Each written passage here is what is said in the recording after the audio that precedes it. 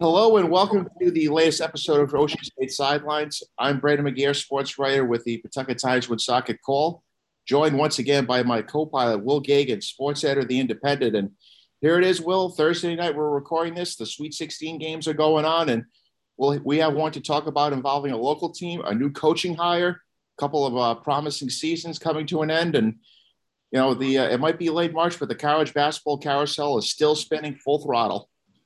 Yeah, busy time of year. I mean, this is exciting. March has been around here in quite a few years in terms of teams being in it, and a really long time in terms of being in it this deep into March. At URI, big news there, and we'll see what happens everywhere else. But yeah, it's an exciting time, as Brendan can attest. Where in the world is Brendan McGair? He is where you would expect him to be. I'm in Chicago as we speak. Third weekend in a row following the Friars, from training to New York, driving to Buffalo, getting on a plane, getting on.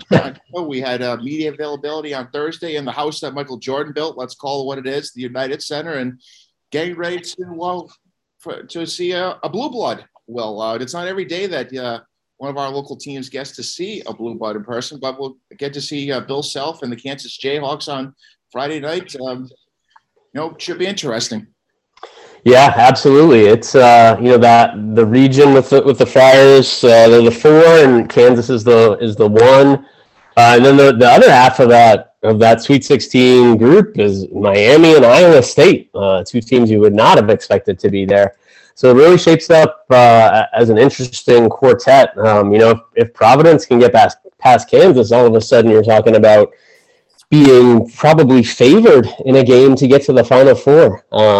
But that's for us to talk about. What the Friars are thinking about, of course, is the task at hand, and that's a big game against Kansas. Probably the best team they played this season, according to a lot of rankings. The number 1 seed, 5th in KenPom, one of the best offensive teams in the country. And pretty good on defense too. So I think it's going to be a huge test, obviously, but I think the Friars can win. Absolutely. Start with that. I think they have a shot. I like the confidence. Well, I'm going to go a little nuts and bolts on you right now. I'm looking forward to 2 matchups in particular: David McCormick versus Nate Watson, the battle of the centers, the veteran centers. This is one thing about this Kansas team. It's not like loaded up with one and done blue chips. Granted, college basketball is very old this year with everyone granted the extra year of eligibility, but who knew that we would see a senior taking on a senior for a pivot position? I think that's going to be an intriguing matchup. Both, Watson and McCormick grew up in Virginia, about 20 minutes away from each other, never crossed paths on the AAU circuit or the high school circuit, which is kind of shocking. So they'll have their first real true dance on Michael Jordan's dance floor, tomorrow night.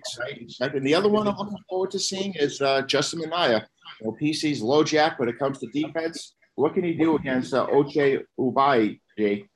One of the best players in the Big 12. One of the best players in the entire country, near 20-point scorer.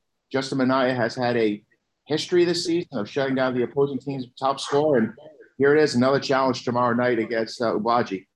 Yeah, that one really sticks out to me too. I mean, he's a National Player of the Year candidate, but you have a guy in Minaya who has proven capable of shutting people down. And if he can do that, then that may level the playing field a little bit. You take away some of Kansas's biggest strength with that. I mean, Christian Brown is still really good, like you said. McCormick is tough inside, so it's a huge challenge. But Kansas, I mean, they're not.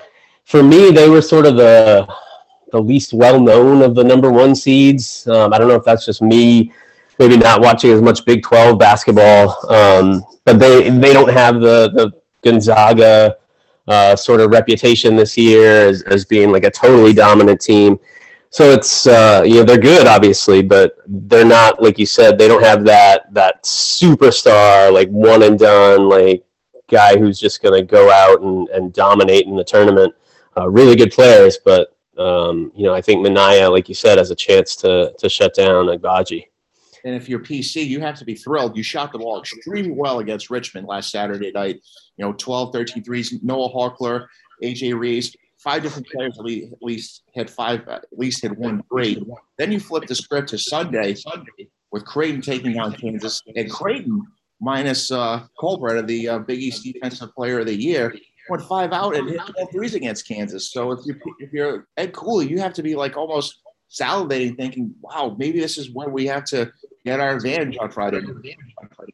Yeah, if you think you can do that, you can. They've occasionally this season live by the three, die by the three, and haven't shot it that well. But if they do shoot it well, then you can certainly be right there in the game. And with McCormick inside, and maybe it's tough for PC to get going in the paint. So maybe that 3-point line is a way to do it. You mentioned that Creighton game, and Creighton gave Kansas all they could handle.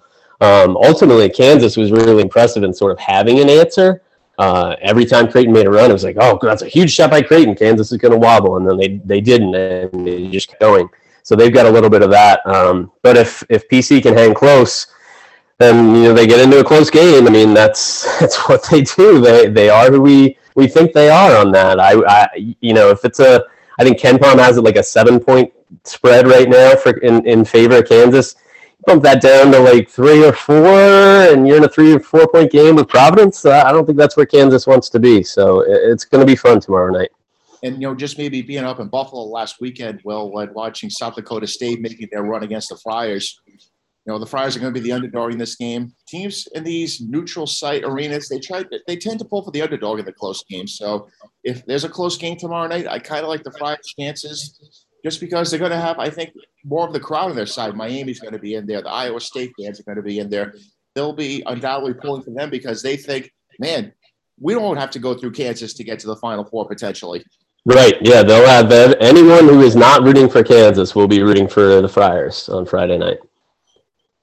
So let's turn our attention to the other big news of the week down in Kingston. The Archie Miller kicked off on Monday morning. Just seeing all the pictures. Will, you were there. It looked like a grand time.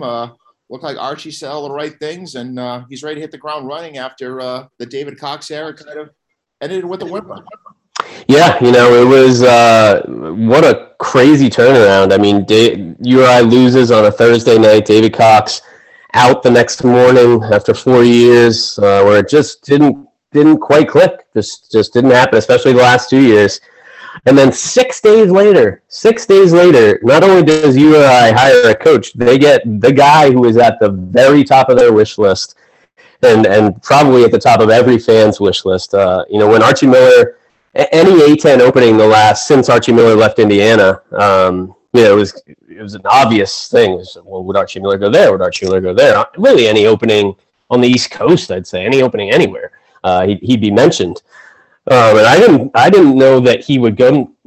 A, that he would come to URI, or B, if URI would be able to afford him. Both things happened in one fell swoop, with URI basically saying, like, we're going for this, being willing to pay him, being willing to invest more in the program, giving him what he needs to win, showing him that, hey, this is going to be big time. And I think it's a perfect fit, a home run hire. And the press conference, like you said, it was a very festive time, big crowd there. They opened it up to the public, standing room only crowd. And, it was, as much as the hire was a home run, I think the press conference was like a grand slam.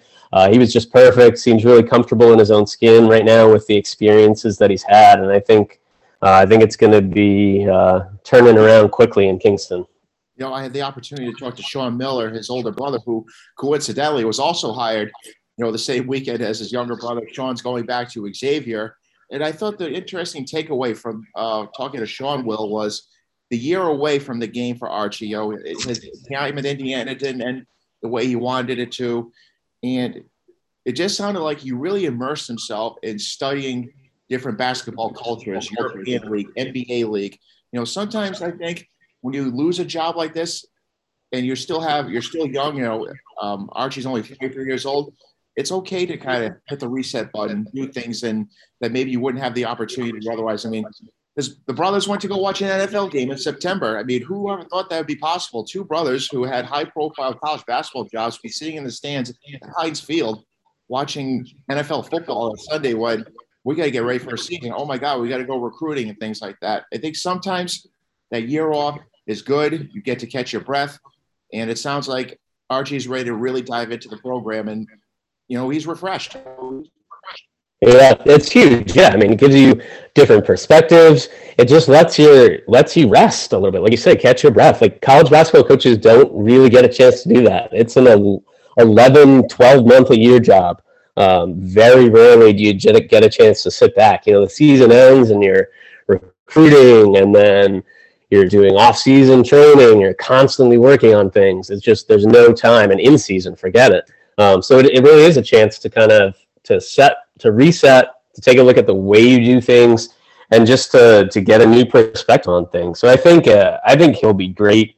He was obviously really successful at Dayton, and then it didn't go the way he wanted it to, the way anybody wanted it to at Indiana. I think he learned a lot from that. But even beyond that, I think Indiana's a tough place to come in right away and win right now. He's not the first to experience that. I don't think that means much of anything in terms of how he'll do at URI. I think he still has everything that he had at Dayton and more. Frankly, with the perspective he gained from the Indiana experience. I sort of, one of the names that I thought of was Travis Ford in that situation with St. Louis. Travis Ford was really successful at UMass, went to Oklahoma State. He ultimately had more success at Oklahoma State than Archie Miller did at Indiana. But then ultimately departed there, went to St. Louis, and immediate success back in the A-10. I think it'll be pretty similar for Archie. They have some work to do, obviously, but with the transfer portal, I think they'll be able to bring in some talent, and I think they'll at least set the course next season for what's to come. Well, you mentioned, obviously it's a good time to be a college basketball coach, a new one, because of the transfer portal. I look at what Shaka Smart did out of Marquette this year, bringing in 9 new players. Took that team to the Big East tournament, even though not a lot of expectations were surrounding that team going in. It'll be interesting to see, how many of the players who put their name in the portal decide that they want to stick around, and how many players that Archie wants to bring in.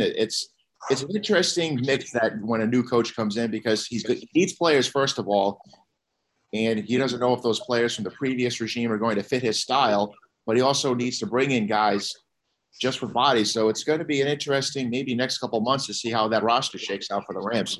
Yeah, especially with the transfer portal. I mean, it used to be like URI hired Dan Hurley, and I mean, that was a deep, deep rebuild that was going to take time. And this still will take time, but there's going to be some new talent certainly coming in. There's going to be guys coming out. I think there will be a few guys who leave, and I think there will be a few guys who come in. Just the nature of the beast right now. I think how it gets put together will be really interesting to see. New coaching change like this, a lot of times it does click a little bit right away, and guys play hard for the new coach, and so you get that bump. And then if they can add some good talent, I know there are a couple of former Archie Miller commits at Indiana who have recently gone into the portal. Christian Lander, who was at Indiana, and then guy from LaSalle, Clifford Brown, I believe, who was at Indiana previously. Both those guys into the portal. I haven't heard any real rumblings yet, other than, hey, these are former Archie Miller commits. So something to keep an eye on there. But yeah, I think there will be some movement, and it'll be definitely a different look come fall. And we'll close this week with a couple of teams. Since the last time we talked, they saw their respective seasons come to end. The Bryant men, they lost in the first 4 game out in Dayton. That feels like about 2 weeks ago now. Obviously tough ending for the Bulldogs, but still, you won your first NEC tournament. You got to the NCAA tournament for the first time as a Division I program. Certainly put Bryant in the news over the last couple of weeks, and it was definitely a windfall in terms of information that was put out there and received. And also too, the URI women, they had their NIT game against Quinnipiac last Friday night. And the big news, I thought, was after the press conference with Tammy Reese saying 99% sure that she's going to be staying put. Yeah, it was a question. I mean, especially because her alma mater, University of Virginia, had a job opening.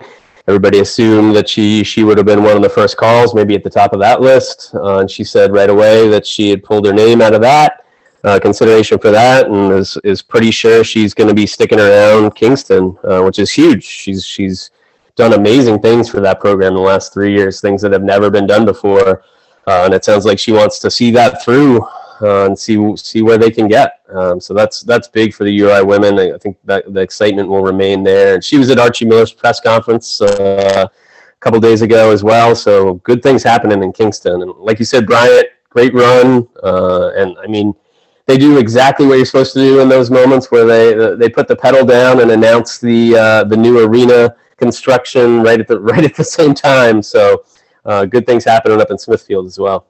And I think, we've kind of seen the college basketball carousel, the coaching aspect of it, shake out a little bit. And, if you're Bryant, you're probably breathing a sigh of relief right now because your man, Jared Grasso, is not going anywhere right now. As we're recording this, like we said, on Thursday night, looks like Frank Martin, the former South Carolina coach, is going to go to UMass. And if you're Jared and you're a Northeast guy, you don't see any jobs around here opened up right now, Will, for him to go to. If he wants to go, he would have to move. Yeah, things are filling up quick, and it seems like even Seton Hall, I think the Shaheen Holloway to Seton Hall sounds like kind of a no-brainer. So, yeah, there may not be that kind of automatic opening for Grasso, and in which case, keep it rolling at Bryant and see where he can get. Well, we'll see if the Friars can keep it rolling on Friday night from the United Center, and, maybe we'll do one more college basketball podcast, Will, before we switch gears to the spring high school sports season. We've been running pictures in our respective papers of baseball players in unseasonable weather right now, put it honestly, and we'll dive into that soon. But enjoy this next wave of March Madness to everyone, and we'll be back soon with a fresh episode. Thanks for listening.